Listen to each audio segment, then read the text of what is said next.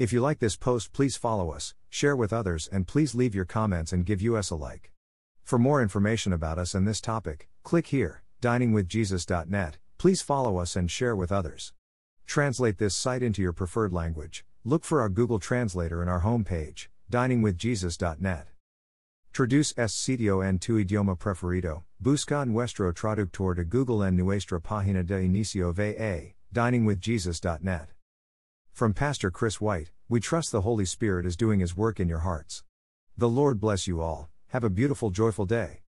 Que el Señor los bendiga. The story of Jesus calming the storm is told in the three synoptic Gospels, Matthew, Mark, and Luke. Jesus had been teaching near the Sea of Galilee. Afterwards, He wanted a respite from the crowd, so decided to take a boat with the apostles to the opposite shore where there were no large towns. Mark 4:35-36. The Bible reports not long after they sailed, Jesus fell asleep and a storm arose. Luke 8:23. Here are two important points that reveal the true humanity of Christ. He needed rest and time away from crowds, and He was so exhausted that even the battering of the boat did not awaken Him. Matthew 8:24. These truths should help us realize that Jesus was genuinely human with the same basic needs we all have. Christ's humanity is part of what qualifies Him to be our merciful intercessor between us and God the Father. Hebrews 2:17. Although the text doesn't say which apostles were with Christ on the boat, it's probable that seasoned fishermen, at least 4 of the 12, were aboard. These men were quite familiar with the ways of the sea. Certainly, this was not their first squall on the Sea of Galilee, which was known for its sudden raging storms. Even these professional fishermen were frightened by this storm, to the point of fearing they would die. Luke 8:24.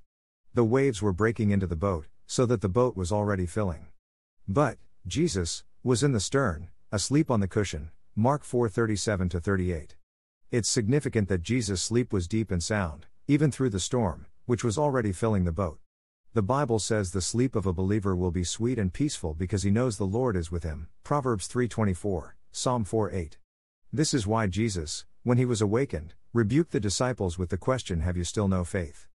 Mark 4:40.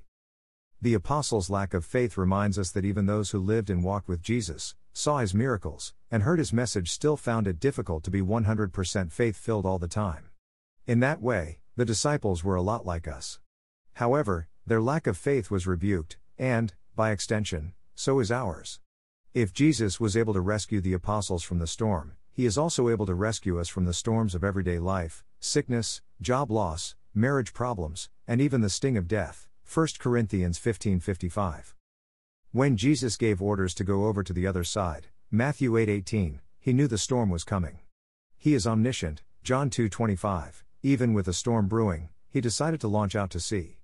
The Lord never promised we will never see a storm in life. As a matter of fact, He has told us to expect trouble, John 16:33. Rather, He has promised that He will be with us in the storm. He will never leave His children alone in the midst of trouble. With perseverance they will overcome, Deuteronomy 31:8, James 1:12. This passage not only reveals Jesus' true humanity, but also Jesus' deity, because only God can make the winds and water obey, Luke 8:25. With one quick word from Christ, the storm abated and the sea became calm, Mark 4:39. The apostles marveled at this powerful display of Jesus' supernatural ability over the elements, Luke 8:25. This can be immensely comforting to the Christian in a storm. Faith in Christ is never misplaced. If He can calm the storms of the sea with one word, He can calm the storms of life as well. Copyright 2002 to 2019 Got Questions Ministries. All rights reserved.